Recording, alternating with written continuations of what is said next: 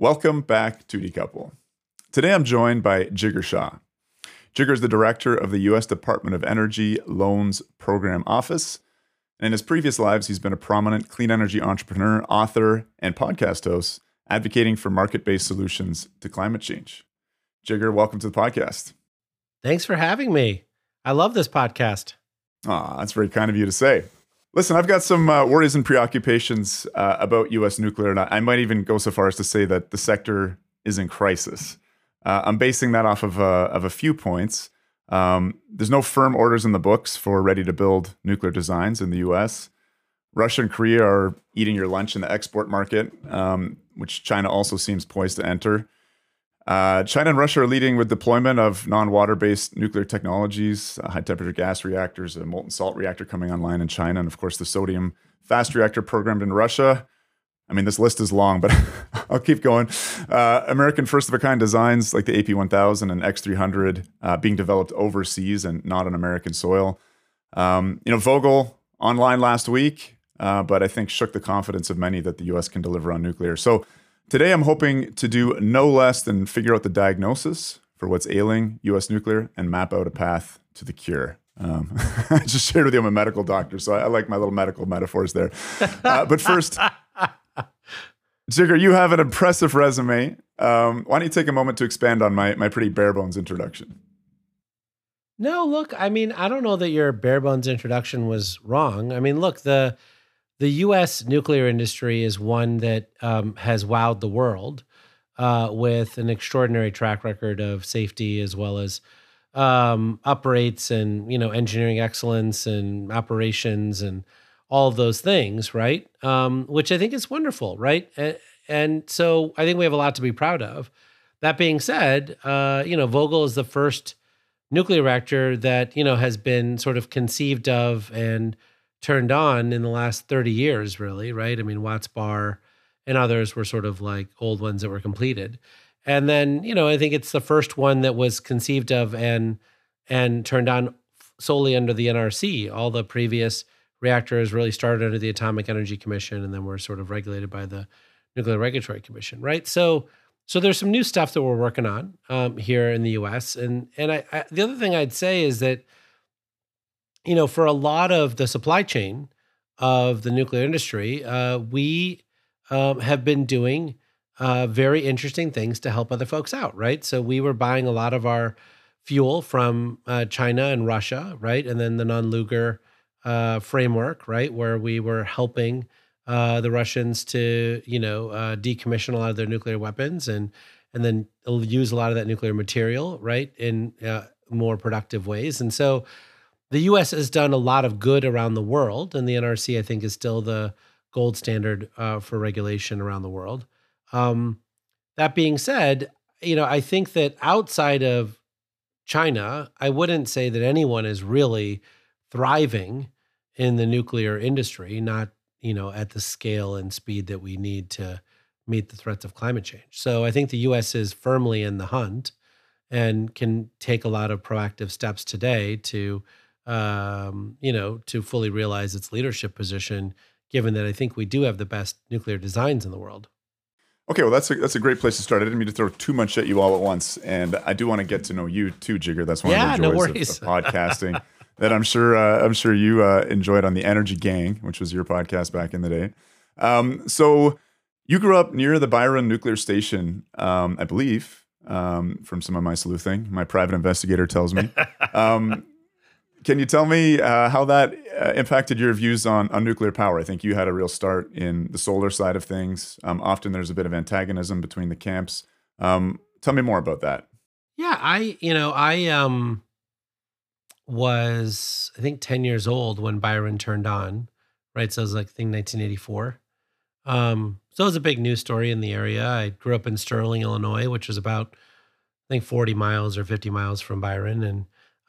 And Byron was in our sports conference for some of the sports that I played. So, when you'd go to Byron, you noticed that they had, awesome facilities, right? Like brand new amphitheater, great indoor swimming pool, and all those things that a nuclear community usually benefits from. And so, I don't know that I, got involved too deeply into nuclear power or or those things. But, you hear all these positive stories that came out of it, which was reinforced by what I saw with my eyes, which was great. And then, when I was around 16, I really got involved in energy and, fell in love with both nuclear and solar. Um, but at the time, nuclear was a basket case, and there weren't really any, ways to build new nuclear. And solar actually had a pathway to being fully realized. And so, my career took me through the solar phase, but certainly I've always been, you know, I've always recognized the benefits of nuclear. And now you're heading up the loans program office. We have a pretty international listenership. So if you could take a moment to explain, its mandates and the nuts and bolts of how it works, I think that'd be awesome to provide some context. Yeah, I mean, the Loan Programs Office was invented in the 2005 Energy Act, and then really came into being during the Obama era stimulus bill, right? The era stimulus bill, and so that's where we issued around $30+ billion worth of new loans, and we've been monitoring and managing a lot of the construction of those loans for some time. Vogel being one that's been in construction the longest, and Unit 3 coming on board soon. But the ultimate conception of the Loan Programs Office was that there were certain sectors that just weren't getting a fair shake from the private sector, not because they're bad technologies, but just the private sector didn't feel like it really had a mandate to provide debt to those markets. Nuclear was first on that list in 2005, and then there were fossil energy and renewable energy titles that were added later. And then the Advanced Technology Vehicle Manufacturing Program, where we famously loaned money to Tesla, Ford, Nissan, and others. And then most recently, we added the Tribal Energy Loan Program, as well as what's called 1706, which allows you to replace, retool, repower existing assets. And so we can use that to turn on, recently shut down nuclear reactors, or to add new nuclear reactors to existing footprints, or to convert a, old coal plant that's, seeing the end of life to a nuclear plant. Right, right. That's fascinating. I didn't realize that the LPO had nuclear in its mandate right from the get-go, and it seems like kind of the perfect vehicle, as you were saying, to make a sector that's struggling thrive. Might be jumping ahead here, and it's obviously a huge question. But what role has the LPO played so far? Were they involved in helping to finance Vogel, for instance? And if not, what sort of things are you dreaming up in your current position as a way to get this industry back on track? Given that the challenges seem to be so much. I mean, there's many challenges. I always say nuclear is a bit like the Olympics, and your athlete needs to be in top shape in all sorts of ways. But from that financing perspective, give me a sense of the history again, and potentially the path forward. So the Loan Programs Office is basically a debt vehicle, right? So by definition, we're private sector led and government enabled, right? So the private sector has to tell us what it wants to do, and then they have to apply to us for a loan. And then we evaluate the loan and make sure it meets the reasonable prospect of repayment, and then we issue a loan. So for Vogel, we provided 3 loans, one in 2014, one in 2015, and one in 2019. And so we've got, roughly $12 billion of exposure to the Vogel nuclear plant. And, when you look at the way in which that deal was structured, I think we have every confidence that we'll get paid back in full and that the project will perform as desired, right? But I do think that we are, definitively pro-capitalism here. And I think the nuclear industry, frankly, hasn't been for a very long time. And so the question really becomes, how does capitalism and nuclear interact with each other? Because when I hear case studies from people that they want us to copy, I hear, hey, Jigar, it'd be really good if the government just did everything and left the private sector out of it and just let us make all the money on the back end. Or I hear, hey, it'd be great if, we could just have all the US military bases do this for us so that we didn't have to do it, right, in the utility sector. And I think the Loan Programs Office, rejects that as the central premise for how the nuclear industry should operate. And we believe the nuclear industry is capable of being a professionally run industry that actually knows how to construct things on time and on budget, and figures out how to do proper planning up front and integrated project delivery models with their contracts and all those things. And I do think the Loan Programs Office has more recently played a very useful role in, slapping the nuclear industry silly and getting them to understand what it means to actually show real leadership. I think they were complaining like a small child 5 years or 6 years ago.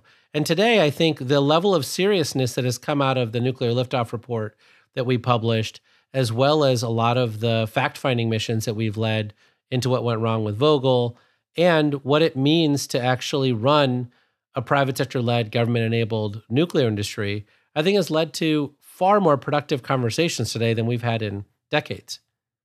Well, I mean, certainly looking at the eye-watering cost of Vogtle, I think I was just chatting with a friend, fact-checking this, but about 12,000 per kilowatt in overnight building costs, and I think the numbers out of China, I think, are probably rightly looked at as maybe being unreliable, but certainly Korea, 3,000 to 5,000 per kilowatt hour. That's a half to a third the cost of what's happening in the U.S. You're mentioning this desire for it to have capitalist flavor to the U.S. nuclear industry in terms of the LPO support.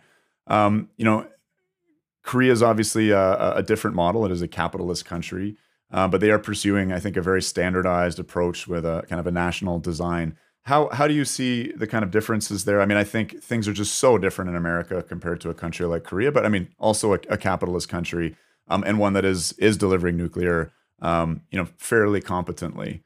What do you think we can learn from? I feel like capitalist is a strong word when referring to the nuclear industry in Korea, right? You're talking about basically a fully government-backed program where the private sector takes almost no downside financial risk, and they're building the same reactor over and over again, which is great.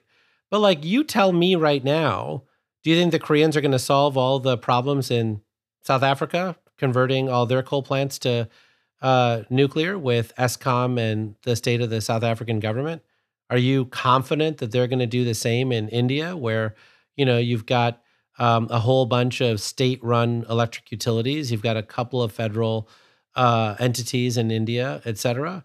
Like, think about where all the coal in the world is being burned, and you tell me whether the UAE-Korean partnership is what you would bet on to, figure out how to convert all of those coal plants to nuclear. I mean, I would say it's more credible. I mean, the UAE is obviously a very different country from the countries you're mentioning, but you do have an established record domestically of delivering nuclear well, and you have. I mean, what's the counterexample in terms of what there the are US no is going to counterexamples, but Exactly, I think you're off your rocker. I mean, the notion for a hot second, right, that the Japanese government would go into South Africa using JBIC, building, a nuclear reactor there, and that everyone would fall in line, right? That the World Bank would provide financing, that you'd get debt from the IFC, et cetera, that would never work.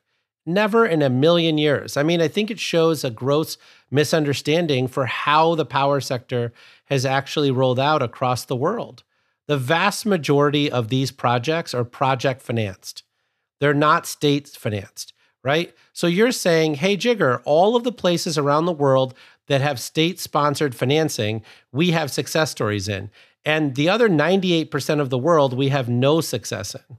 And so I think you should use the case studies in the 2% of the world where we have all the stars that are aligning and prove that we can serve the other 98%. There are no counterexamples to that whatsoever. It's just a fanciful argument. Well, I don't think I'm making an argument here that is the only approach, but there are so few examples of countries outside of, say, I mean, Russia's the dominant nuclear exporter right now. I guess what worries me about nuclear reactors, large nuclear reactors. Yeah, that's there's great. Not a lot, and so frankly, what? There's like 4? And so now we're saying they're the dominant provider of large nuclear reactors in the world? Well, I mean, they are. I'm not saying they should be or that is the only model. Don't get me wrong. No, the reason I'm getting you wrong is because I feel like we have a bunch of people who are pro-nuclear in Canada and the United States who need to get their heads screwed on straight. We are in a place right now where we need nuclear to step up and step up big at the gigawatt scale, right? The 100 hundreds of gigawatt scale, right? And we're not having a serious conversation. Like what people need to understand is how global finance works, right? That's the conversation you had on your last podcast. And so what exactly is it that we have done to mobilize capital around the world? We've created monopoly utility companies, right? In many countries around the world, including Caribbean islands and, India and other places, right? We have financing structures that support those folks, right? We have, refueling and maintenance mechanisms around the world, right? So let's have a real serious conversation about how this works. Let's leave the engineering, sort of utopia behind, and let's have a real conversation around what it is that you think and your compatriots think is necessary from the US government or other related governments, whether it's Canada or the UK or others, to actually get this done at speed and scale. Well, paint for me your vision. Again, I'm not bringing up what I think are perfect examples or models. As I said, I think there's a severe lacking of nuclear exports to nations that desperately need nuclear energy. But what is your alternative? And is there any historic basis for it in terms of nuclear Well, as exports? the person who helped build that. the first $1 trillion of solar, yes, there's an alternative to it. And the fact that folks don't want to recognize the sheer just extraordinary nature of what solar and wind has accomplished is a huge problem, right? You're talking about over 100 countries now that have gigawatts of solar operating as well as wind, right? And the way we did that was to figure out how to project finance every one of those deals, including in places like Pakistan, where nobody wants to do business, right? We figured out how to assemble private sector capital in Pakistan. The distinction I'm making here, Jigar, is I think wind and solar are relatively easy construction projects. What are you talking about? No, they're not. You're building. Well, let me explain myself. You're building. I mean, compared to nuclear. Okay, I think we could both agree on that. You're basically we can't installing. Agree on that either. No, you say wind and solar are easy. That nuclear and wind and solar are similar in their construction complexity, their ease of construction, their ease of project delivery. I think you guys have created some sort of construct to convince yourselves that the reason why nuclear hasn't succeeded is because they're complicated. Nuclear isn't complicated. Nuclear is structured perfectly in a way to never be able to be built by a Western country. It's basically saying we are going to make every single nuclear plant an average of $10 to $15 billion each. How about we start there, right? There's no insurance company or EPC contractor that is capable of wrapping such a large project, right? There is no utility balance sheet that's able to manage that comfortably. And in fact, almost every single utility bankruptcy that's occurred in the last 40 years has involved nuclear. So everyone's scared out of their mind on nuclear, to the point where Wall Street said we will never fund nuclear, and we had to create the Loan Programs Office in 2005 to do that, right? So now you're saying, well, no, it can't be that. It can't be that we screwed up the whole concept of finance, that like what it is that nuclear is super complicated and it's so hard to build. No, you know what's complicated? Building a data center. You know what's complicated is building, like a hospital or a facility that actually, has to create petrochemicals. Have you been to an oil refinery? Extraordinary piece of engineering, right? We do that all day. What Dow and DuPont used to do in China and other places to create these cracking facilities and all these facilities, we know how to build complicated, hard stuff. What we don't know how to do is to manage mega projects at the $15 billion scale. And frankly, China has proven that it can't do it either, which is why all of its nuclear reactors are behind schedule and over budget. Now it's getting better at it, and it's optimizing around a single design, which is great. But like, this is not because solar and wind are easier, any knucklehead could do it.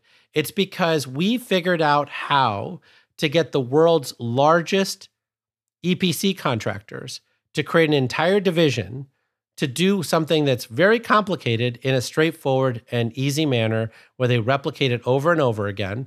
And we were able to make it $2 billion or less so that they can get insurance. They can work through MIGA at the World Bank. They could work through all of the different features that are available and actually work with the countries that want them in a way that works. And in fact, what happened was some of the countries couldn't handle 2 billion. So we had to downgrade a lot of the projects to 100 megawatt and 200 megawatt projects because that's the only thing they could handle from a risk perspective when you asked all the parties around the table, right? But I just think that, like, I feel like we as, human beings and certainly as Americans can accomplish the impossible. Like, we could do whatever we set our mind to, right? So I have no doubt in my mind that we can figure this out.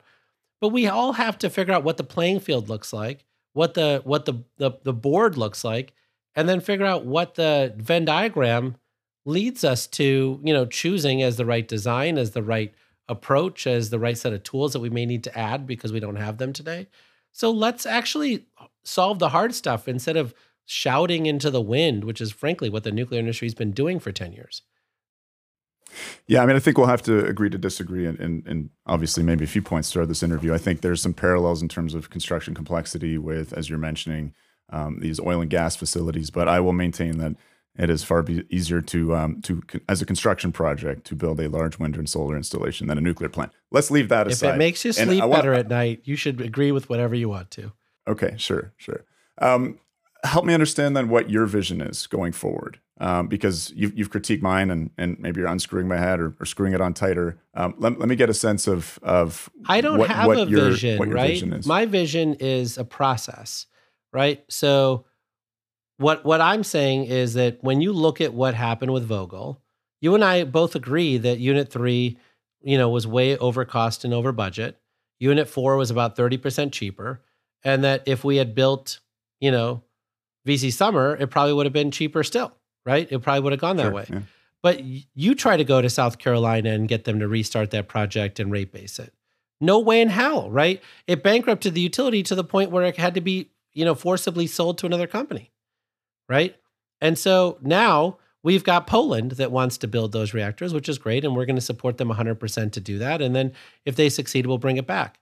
But, what we are is private sector-led, government-enabled. So we've interviewed everybody in the industry, and they've said that they want to do SMRs, right? So I'm like, okay, if you want me to lobby them to AP1000s, I can, but they don't want to do them. So that here I am, right? And so you're limited. Now, you're limited by what the industry is asking for, is what you're saying. Of course, I guess. Because I provide debt. So do you have? Yeah, right. And in so doing, I mean, are you developing opinions on the best path forward, or it's simply having to conform to markets as they exist now? I mean, I know that you have a limited role here, so I'm not trying to take you out of your wheelhouse. Yeah, I mean, I have opinions, right? But it doesn't really matter what my opinions is. First, because I'm not the smartest person in nuclear, but second, because we have to play this convening role, right? So we're equally impressed with NuScale, Holtec's new reactor, GE Hitachi, right? The Natrium reactor that TerraPower is building, right? X Energy, and there's others, right? We provided ARDPs to Kairos and Oklo and all sorts of reactors, right? So now I go to folks and say, hey, you ran an RFP. Which one do you want, right? And they pick one, right? So Darlington obviously has picked the GE Hitachi reactor, which is wonderful, right? And so they are now moving forward with that. And then OPG, TVA, and Synthos has said, look, we learned the lessons from Vogtle, and we're going to spend a full $400 million up front to complete the design before we actually go in so that we can actually have all of the pieces in place, and we can learn from the experience at Palo Verde and other places where it went a lot more smoothly when you actually had the designs completed, right? And so that's happening. Separately, there was a lot of lessons learned out of Vogtle around the integrated project delivery model. So OPG has put forward their integrated project delivery model, which is really great. And TVA is now saying we think we can improve upon that model. So they're working through all the contracts to improve upon those models to make sure that there really is a level of synchronization between all the contractors, and that they don't have the incentive to basically just cost plus the contracts and run up the score, right? There should be real consequences to them if they don't do what they say. But the other thing that they're doing is that they're not lying to themselves, right? I mean, I think there were a lot of people that were very smart in 2009, 2010 who said that Vogtle was going to cost double what folks were saying that it was going to cost, right? And so when you look at the modeling work that TVA and OPG are doing, they're not lying to themselves. They believe that the first reactor will be a lot more expensive than, $2 billion. And they believe it'll come down in cost as they build the 4-pack and the team that's installing it are trained. And we outline that cost reduction curve very clearly in the liftoff report that we published. And that comes from industry, right? So I don't need to guess what industry believes. That is what they're telling us is going to happen. The first reactor is probably going to be $10 a watt, maybe, $12 a watt, right? Just like Vogtle.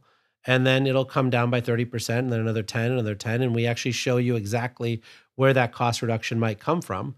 And that's all from interviewing our friends at OPG and TVA and others, right? And if UAMPS gets to the point where they're going to build the NuScale reactor, right, then we'll classify exactly what they're saying as well.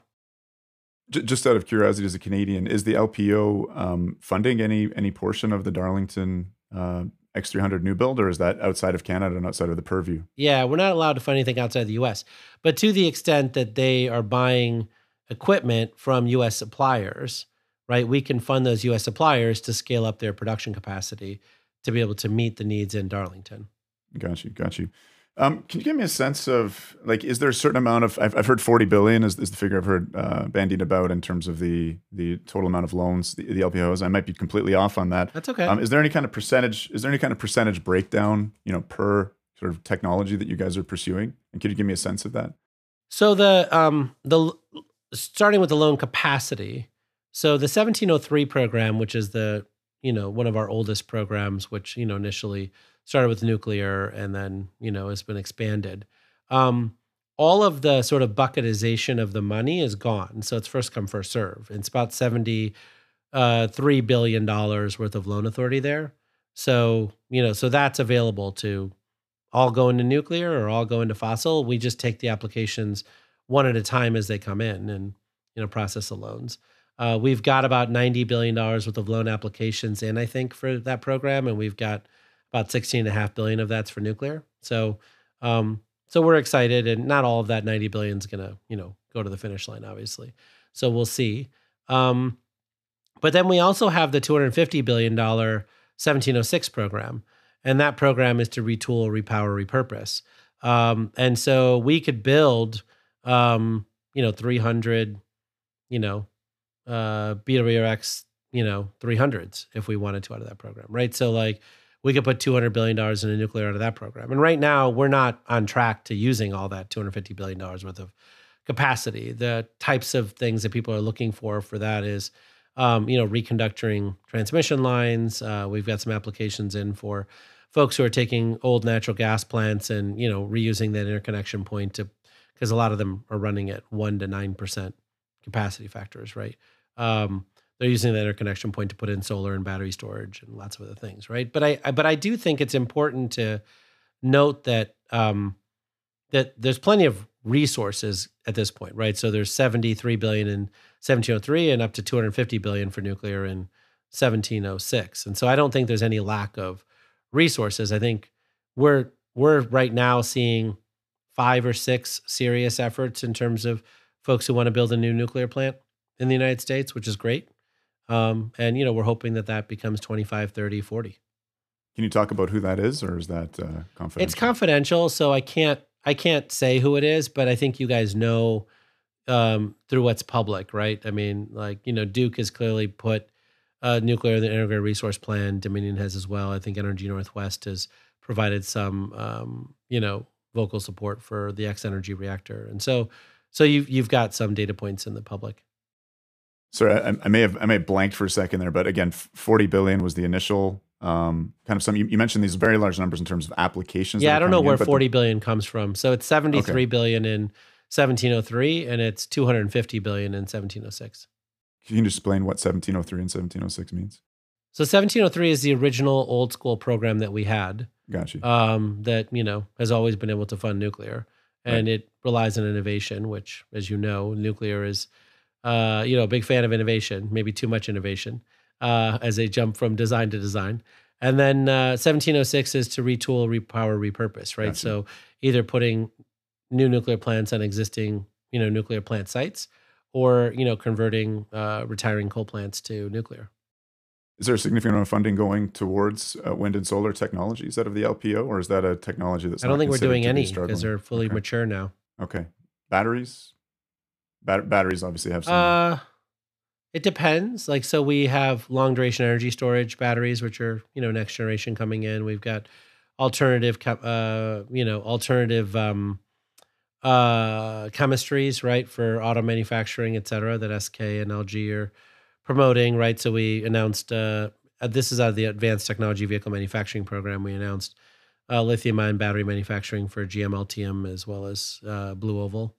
Um, I think So I think there's certainly a lot of interest, but we don't have any lack of loan authority. I think that the challenge we have is getting the nuclear industry to actually respect the 73 step process they need to go through and actually, start getting to completing the steps as opposed to complaining about what other people have. So that's 73 steps. What do you think are the key things thematically to break this stalemate, to get utilities ordering new nuclear plants? Is it gonna take? I think we're on track to breaking the stalemate, right? I think what the nuclear industry, the nuclear utilities want to see is a lot less fighting from the nuclear industry, right? It's not great to love nuclear when they're sort of anti-economic development in these states, right? A lot of the economic development happening in these states right now are solar and wind. So I think we've got to stop the infighting between the parties. It just causes people to hate nuclear. Do you I see think the infighting second at the is level of industry, or just all annoying day advocates long, like everywhere. from the industry itself? Because All day long. Folks are like constantly bad mouthing other people's technologies under their breath, and they under the need to breath. stop it Okay. because we need all of it. We need all solar and wind, as much as we could possibly build, and as much nuclear as we could possibly build. And even then, I think we're going to fall substantially short to what we need for ChatGPT. ChatGPT alone needs 10,000 megawatts of data centers, Yeah. right? So if people want to live in a modern world, right, they're going to need a lot more electricity. And so we need all of it. So I need to fix what's broken with the nuclear industry and what's broken with the geothermal industry, the low impact hydro industry. There's a lot of industries that are not scaling, and they're basically spending a lot of their energy bad mouthing other sectors instead of figuring out how to get through their process, which is going to take 10 years. It's not something that we fix in like, a weekend, right? There has to be $400 million spent to figure out how to get, all of the designs completed. Then you've got to take the 13,000 people that were trained at Vogel, right? And you've got to figure out how many of them are travelers, how many of them are going to leave the workforce and go get another union job in Georgia and South Carolina because they don't want to move, right? We got to figure out how we actually train workers in a way that actually works. We've got to figure out how we build supply chains. You saw the governor of Tennessee say that they're going to put up $200 million to help support more supply chain growth in the Tennessee, region near Oak Ridge National Laboratory. So that's great news to see folks thinking about suppliers, right? But I feel like for whatever reason, people are just like animated about like, why aren't we doing this faster?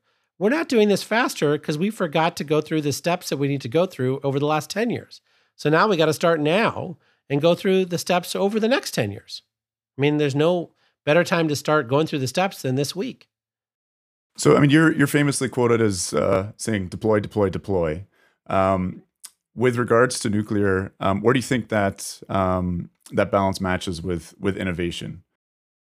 I mean, but again, right? Like we can do all of it. I think you and I both know that it is unlikely to be a Gen 4 reactor that builds the first, reactors here in this country, over the next, 3 or 4 years in terms of starting construction, right? And you saw that with the selections that TVA and OPG made. They chose Gen 3 plus reactors, And largely they chose them, I think, because they believe that they can get those reactors through the NRC and the Canadian regulator in a straightforward fashion because they're basically just improvements on existing designs, right? And then separately, I think we're a huge fan of what TerraPower and Natrium's doing, as well as X Energy. And those folks will clearly take longer to get through the NRC and the Canadian regulator if they choose to build them in Canada, because they're new approaches, right? And new approaches require a little bit more work to go through the process. But my sense is that's why they chose the Gen 3 Plus reactors, right? Because they thought that they would move more confidently through the process. So I had James Krellenstein on recently, and he was talking about the initial sort of R&D for the existing nuclear fleet. And that obviously came out of a model where government did most of the R&D and the private sector focused mostly on deployment.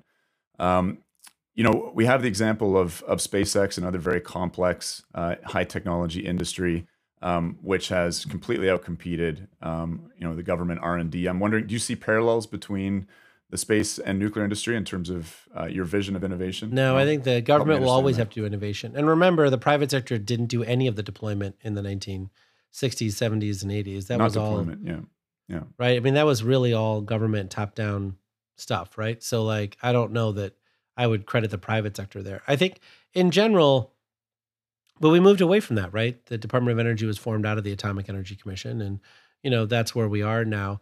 But I also think that when you look at SpaceX, right, there's a private sector industry for them, right, which is launching satellites into space.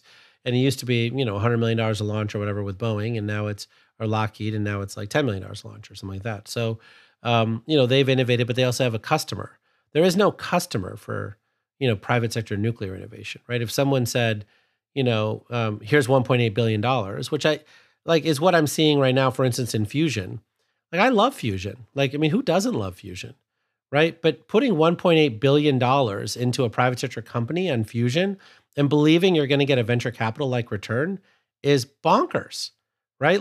It's very obvious to anyone who has studied clean tech that the only venture capital returns are in scale tech, right? There's no venture capital returns in deep tech.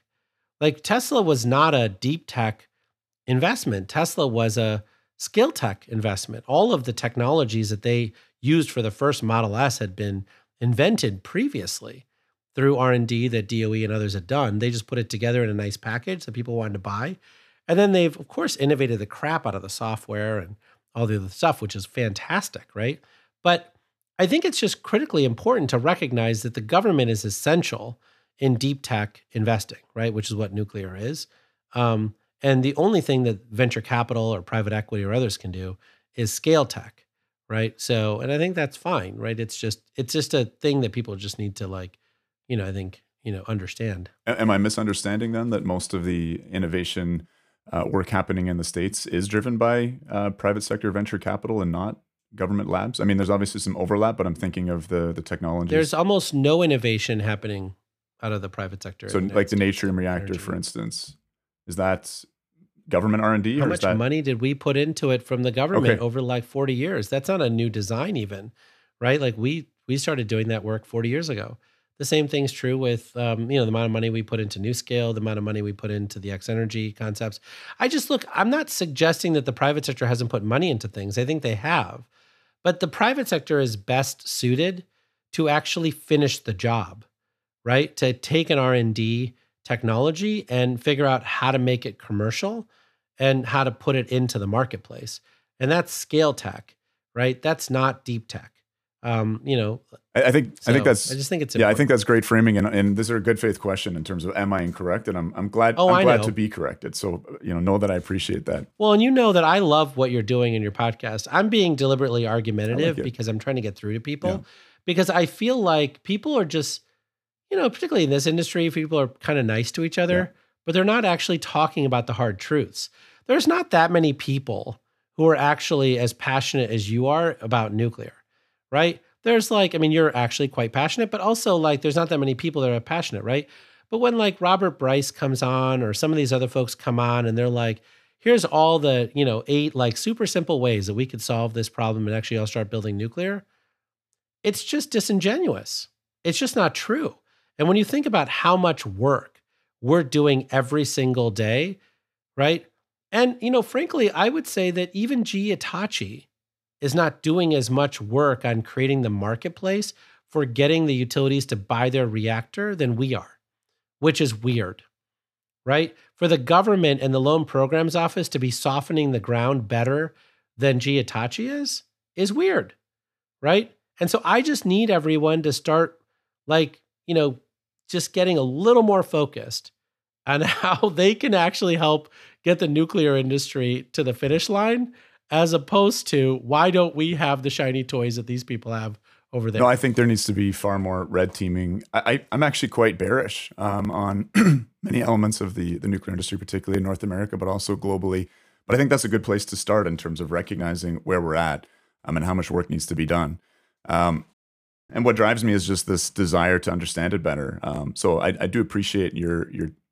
No, I appreciate that. In terms of, do you think we're at the end of unnecessary nuclear plant closures, premature nuclear plant closures? Obviously, competitive markets, cheap natural gas prices have had their impact. I think I'm referring more to politically based closures.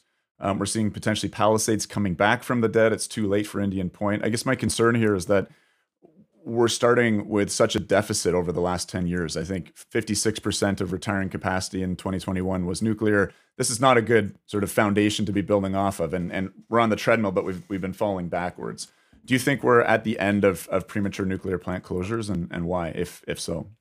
Well, certainly it's the policy of this government to be at the end of premature nuclear plant closures, right? That's why we fought so hard to keep Diablo Canyon open.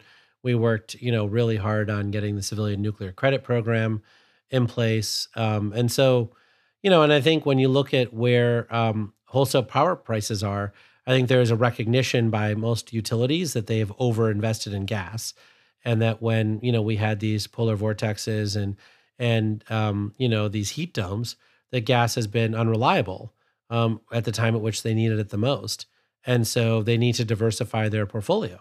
And so gas has a strong role to play, but that other clean, firm power generation sources also need to be prioritized, whether it's existing nuclear plants or whether it's new nuclear plants. But the one thing I would say about the nuclear industry on this is that part of the challenge here is that people need to recognize human behavior, right? It's really easy to shut down a nuclear plant when there's no like positive prospects for nuclear, right? Like when you're bearish, it's really easy to say, well, if you're bearish around new nuclear, why would we keep this nuclear plant running? Right? It's a natural thing you would ask. Well, right? I mean, they should be competitive. Like a paid off nuclear plant with rock bottom fuel costs, should be competitive. But we're in these markets, so-called competitive markets, which have made them uncompetitive. And I think a lot of that has to do with subsidized wind and solar eating right. everybody's But I think you're lunch. being entirely logical. Like what I'm saying to you is that's not how the market works, right? Right.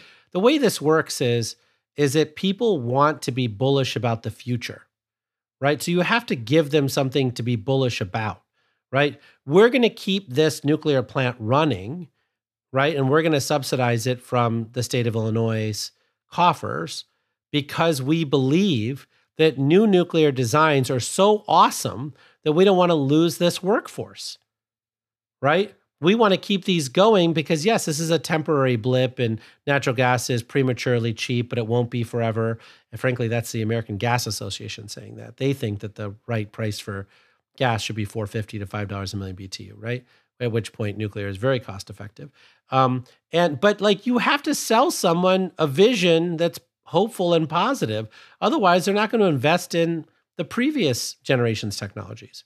Are you really saying, though, that this pivot back towards nuclear, to nuclear being more popular, to the government intervening on Palisades or assisting Diablo Canyon, it just has to do with, a psychological impression? Or is it more realpolitik of energy security, of the U.S. becoming an LNG exporter and, gas prices are being less arbitrage, I guess, as natural gas becomes... No, I think you got to separate all the different things that are happening, right? The realpolitik is like from the fact that, because of the Ukraine crisis, you've seen a tremendous amount of interest from Eastern Europe in new nuclear plants. You're seeing, a lot of interest at the federal government level in the United States in new nuclear plants, right? But plant closures are being done by local state public service commissions. They're not being done by the federal government, and no amount of lobbying from the federal government can But they're keep being them like, open, right? I mean, the Public in Service California, Commission, they're being saved by the state. That is, if I'm not incorrect there. right? But that is the mechanism by which it happens, right? So the federal government wrote a letter and said you should keep it open. We have the Civilian Nuclear Credit Program. You should use it. All those things, right? But ultimately, like my point is, the psychology matters locally, right? And I would suggest to you that this administration in our office has been more bullish about nuclear than nuclear advocates, right? Like when you talk to like nuclear advocates, they're saying, hey, Jigar, let me explain to you the 43 reasons why your approach won't work. And I was like, well, that seems like a very productive way of using your brain power. So getting back to Diablo, I mean, my understanding is that California, in terms of the energy modeling going forward, was looking increasing like there's risks of blackouts. That Diablo Canyon is a clean, firm source of electricity that was necessary to pin up the grid. Potentially, Gavin Newsom has some presidential ambitions and leaving behind a state that's teetering on the edge of blackouts frequently. That's what I see as the driver of the change on Diablo Canyon. It was not a nice to have nuclear reactor that people thought, wow, advanced nuclear is coming, we should keep it around. It was a need to have nuclear reactor. No. Do you disagree with that? Of course I disagree with it. They could have just built hundreds of gigawatts of diesel generators, which is, there's lots of things that people can do. My point to you is that when Emory Lovins, right, says to everybody that the money spent on nuclear is wasted and that we shouldn't spend any of it and we should just build more solar and wind and battery storage, right? That is a very comfortable thing to agree with when there's no prospects for building new nuclear anyway, right? Like, why would you stand up to that argument if like no one's building new nuclear anyway, right? But because this administration has figured out a way to get people to be hopeful again, right? The vast majority of climate people have completely changed their point of view on nuclear over the last 2 years because of the incessant amount of discussion that we're talking about, with nuclear designs. And that started before the Ukraine crisis, right? I mean, as somebody who is probably, I think, the most followed person on energy on LinkedIn, right? Like I've been talking about nuclear every single month since I got into office. And people are like, well, if Jigar's talking about it, maybe there's something there. And then the secretary provided the most full-throated support of nuclear ever provided by a Secretary of Energy at the Guggenheim Conference in early 2022. And people are like, well, crap. Like, how did that happen? Right? And so that then creates the space for Diablo Canyon to get saved, right? Like, I just feel like people don't understand that, like, everything around here is like a shark. You have to keep swimming. If you stop swimming, then like you die, right? That's how it works, right? And so I just think that right now what we need is for the nuclear industry, yes, to red team things and yes, to provide their critical feedback. We want all of that. But they also need to say, what is it exactly that the US and Canada are bringing to the table, right? That's different than the Japanese, the Koreans, the French, right? The Russians, right? And what's different is that we actually are figuring out the hard stuff. We're not taking shortcuts. We're not saying, oh, why don't we just put $200 billion of cold hard cash out of the US Department of Defense and just build a bunch of nuclear reactors? No, we're saying, how do we get Dominion or Duke or Energy Northwest and others to do new nuclear? So Jigar, you were just saying that, in your opinion, there's been an overbuild of gas in the U.S. I'm looking at, again, 2021 figures of new power generation in the U.S. Almost all new planned capacity at that point was wind, solar, and batteries. I think 81%. Natural gas was 16%. Nuclear, they were still thinking they get Vogel on. I think around that time was 3%. So, I mean, do you see there being, if natural gas has been over deployed, almost all new generation is wind, solar, and batteries? Do you feel like there's a over deployment or that there's a need to diversify and balance the overall generation portfolio going forward?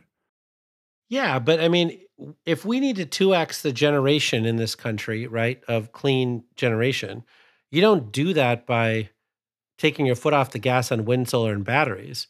You do that by unlocking all the clean, firm generation technologies, right? So enhanced geothermal, low impact hydro, and nuclear, right? They have to catch up. Like, I mean, taking your foot off the gas on what's working doesn't make any sense at all.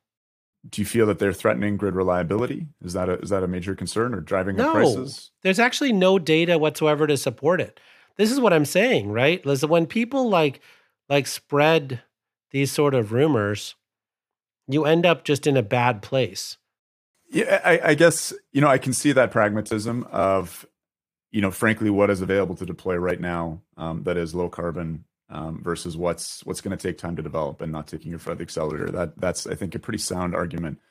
Um, in general, though, I feel like the examples of where wind and solar are being deployed, at scale and most quickly, are starting to run into some serious roadblocks with skyrocketing prices. With, taking the German example, for instance, with the threat of deindustrialization. Um, I guess that's a concern of mine. Looking forward, and this kind of all of the aboveism approach, particularly when it comes to wind and solar, is concerning for me, for a failure of achieving actual deep decarbonization and ultimately requiring one-to-one backup. And generally, so far, that's been natural gas, even in one of the world's wealthiest and most developed economies. Right, but why would you compare the United States of America to Germany? I mean, there's never been a more false comparison.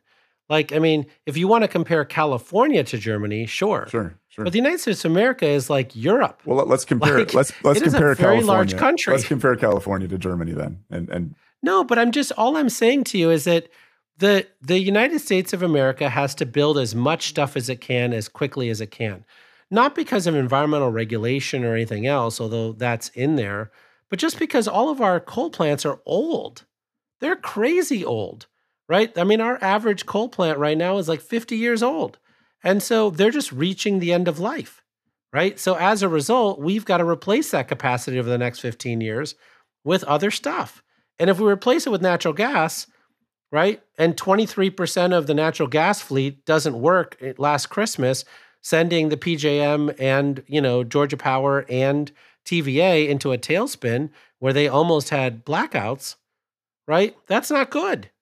The same thing's true in Texas, where you have an over reliance on gas, and so much of the gas plants are not weatherized that, they have huge problems in heat domes and other places, right? And so I just think that in general, if you want reliability and resiliency, you should have a diversified grid. And that's what the US is pursuing. We're still less than 20% wind and solar in the United States. So it's not like wind and solar is like conquering all and becoming 70% of the grid. And I think when you look at the modeling efforts that we've paid for out of the National Renewable Energy Laboratory, or with Chris Clack, who's now at Pattern Energy, or Jesse Jenkins at Princeton, I think everyone sees 40, 45, 50% clean firm as a really preferable option. But, we got to get on with it, which is what the liftoff report said. getting off the nuclear topic for a second, we have an episode dropping any minute now on advanced geothermal or enhanced geothermal.